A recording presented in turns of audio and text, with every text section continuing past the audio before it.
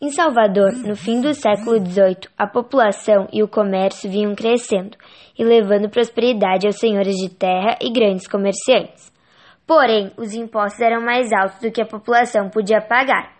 Além disso, a obrigação de importar produtos manufaturados encareciam os produtos, o que ocasionou na criação da Conjuração Baiana.